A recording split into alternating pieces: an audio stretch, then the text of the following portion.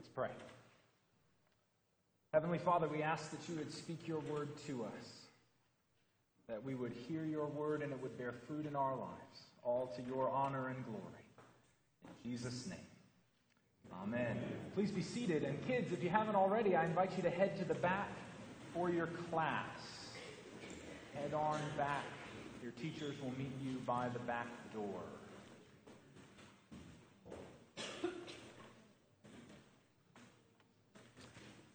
Have you ever been to a summer camp or an event where there's a slideshow at the end? Or just been in a large group photo? What does everyone look for first? Me. Well, I look for me. You look for you. Everybody looks for themselves. Everyone does it. That's not bad. But we all look for ourselves in the picture. Well, today, we're going to find ourselves in the picture. We're going to find ourselves in the gospel reading from Luke 23.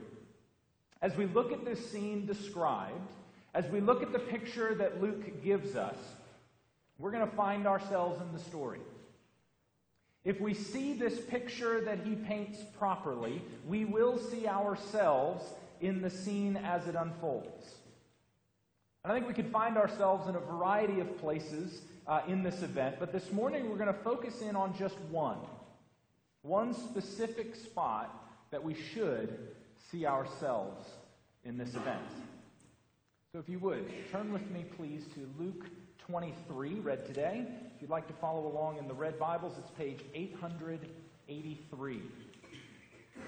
Luke 23, page 883 in the red Bibles. We'll pick up at verse 18.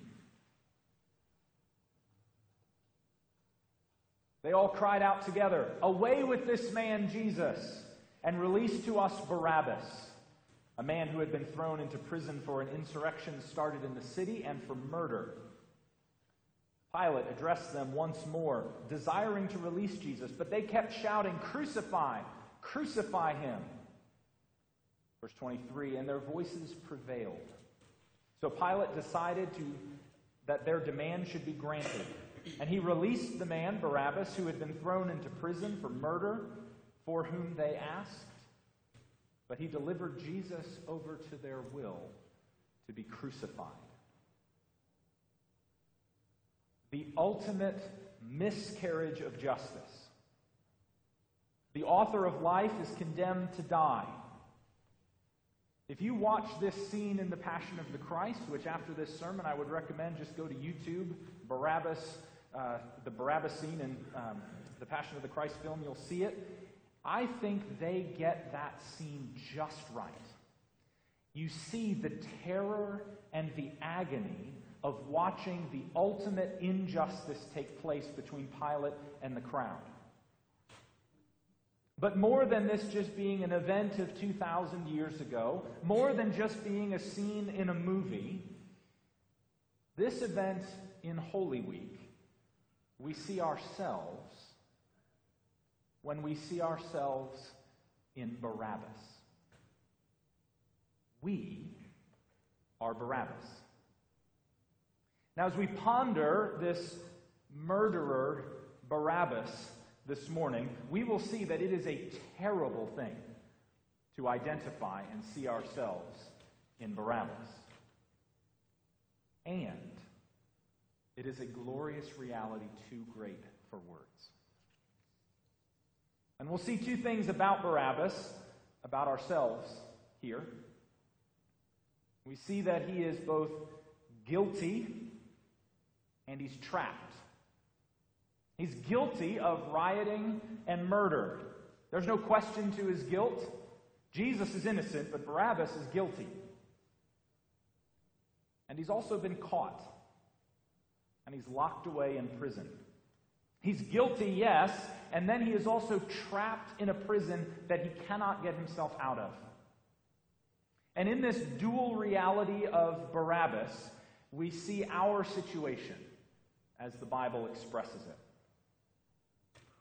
Because you see, we are guilty sinners, and we are trapped under the power of sin. And so this first part of this dual reality of Barabbas, we might call what in my terminology here, I'm calling lowercase sin. Lowercase sin doesn't mean it's minor. It's just my way of distinguishing, and that will make sense in a minute. But lowercase sins are things that we do that are wrong. Doesn't mean they're small. Doesn't mean they're minor. In my terminology, murder would be a lowercase s sin. It just means the things that we do that are wrong, whether they are especially heinous or much less so. See, Barabbas is guilty of this. He's not a good guy. He is guilty of leading a riot and of murder. He's not misunderstood. He's a bad guy, guilty of bad things. He's done something very wrong. He's committed sins. And these sins mean that he is guilty. And so are we. The Bible says in Romans 3:23 that all have sinned and fall short of the glory of God. We have all committed sins. We are all disobedient to God. That's why in our confession each week we confess that we have sinned against God in thought, word, and deed, by what we have done and by what we have left undone. We have all done things that are wrong. We have all sinned. We are all guilty, like Barabbas, of sin. This is also why Jesus taught us to pray in the Lord's Prayer, "Forgive us our trespasses." Those things that we have done wrong, because we sin and we are guilty like Barabbas. But second, about Barabbas and his situation, we see what the Bible teaches us, what I'm calling uppercase S sin. Uppercase S sin is the way the Bible speaks of sin as an enslaving power. We commit sins. Some of them are especially heinous, some of them are more minor, but they're all sin, they're all disobedience to God. We all commit sins, and we are under sin.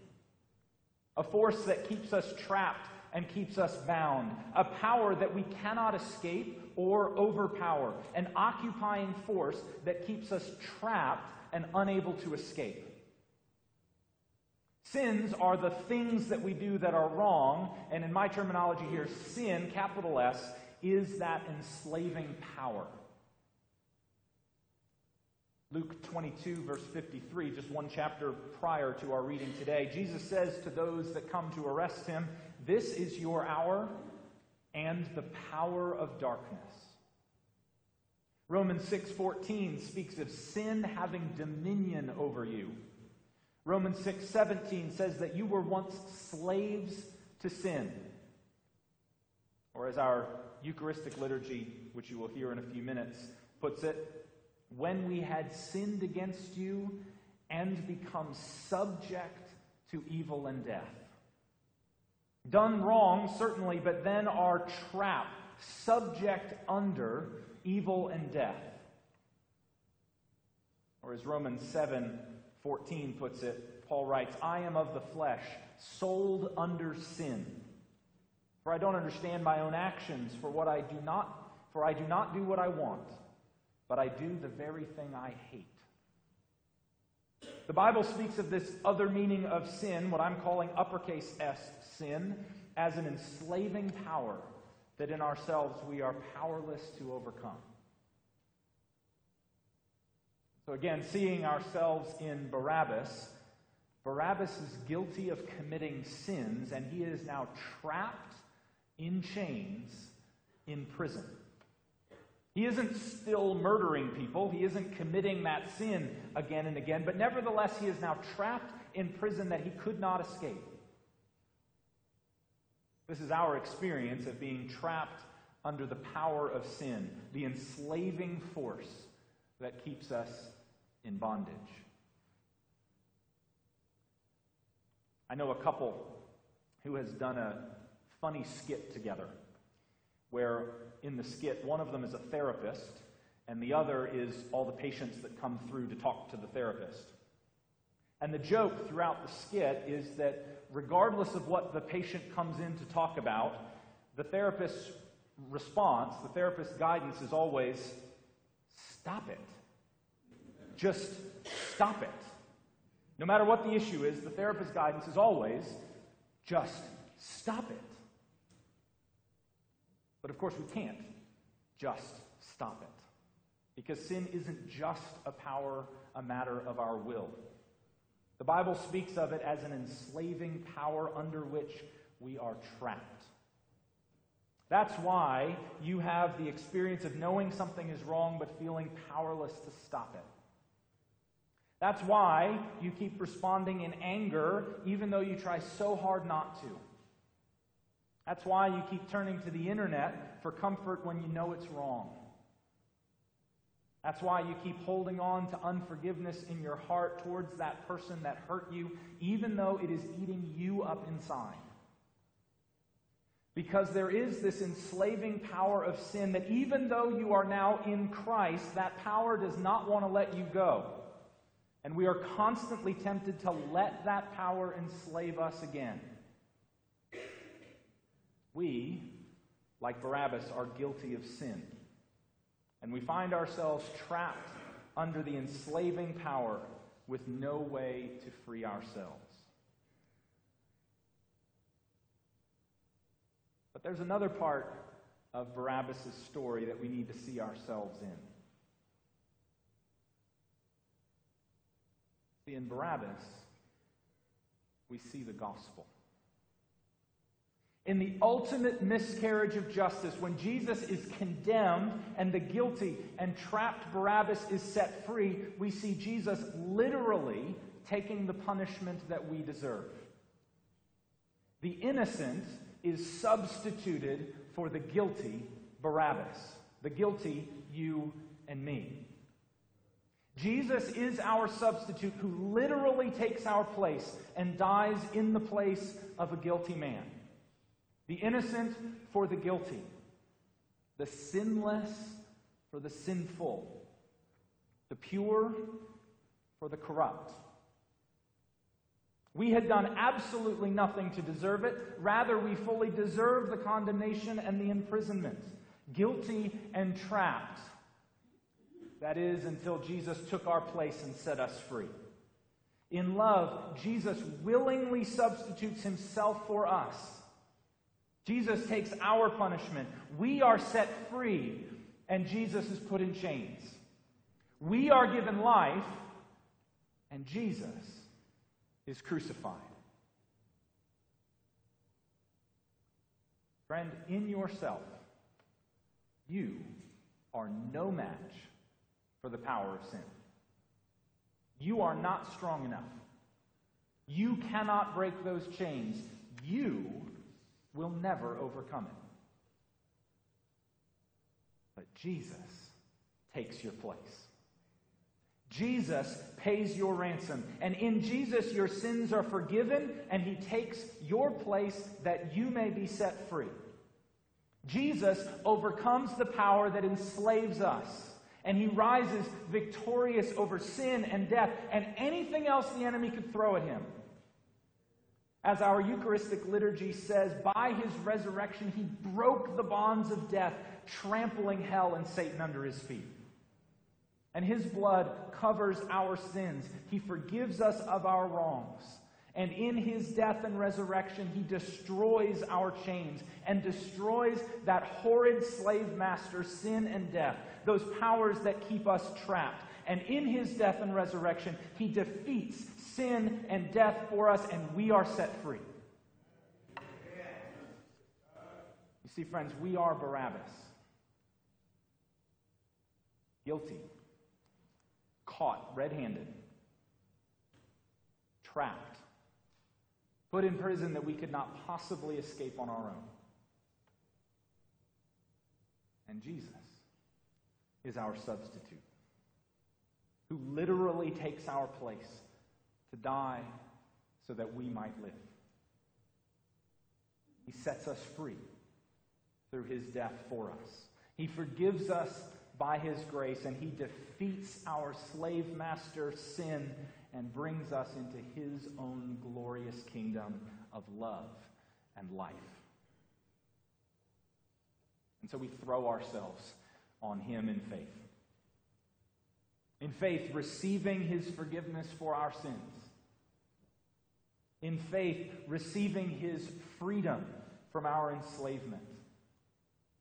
And in faith, receiving his eternal life instead of our death. So friends, I invite you to join in to this Holy Week. Don't just skip to next week to Easter, but take time to find yourself in the picture, in the events of this Holy Week. Come face to face with who you are in the story. And then come face to face with the risen and glorified Jesus, who couldn't be held even by death itself. The risen Jesus, who is alive and calls you his own.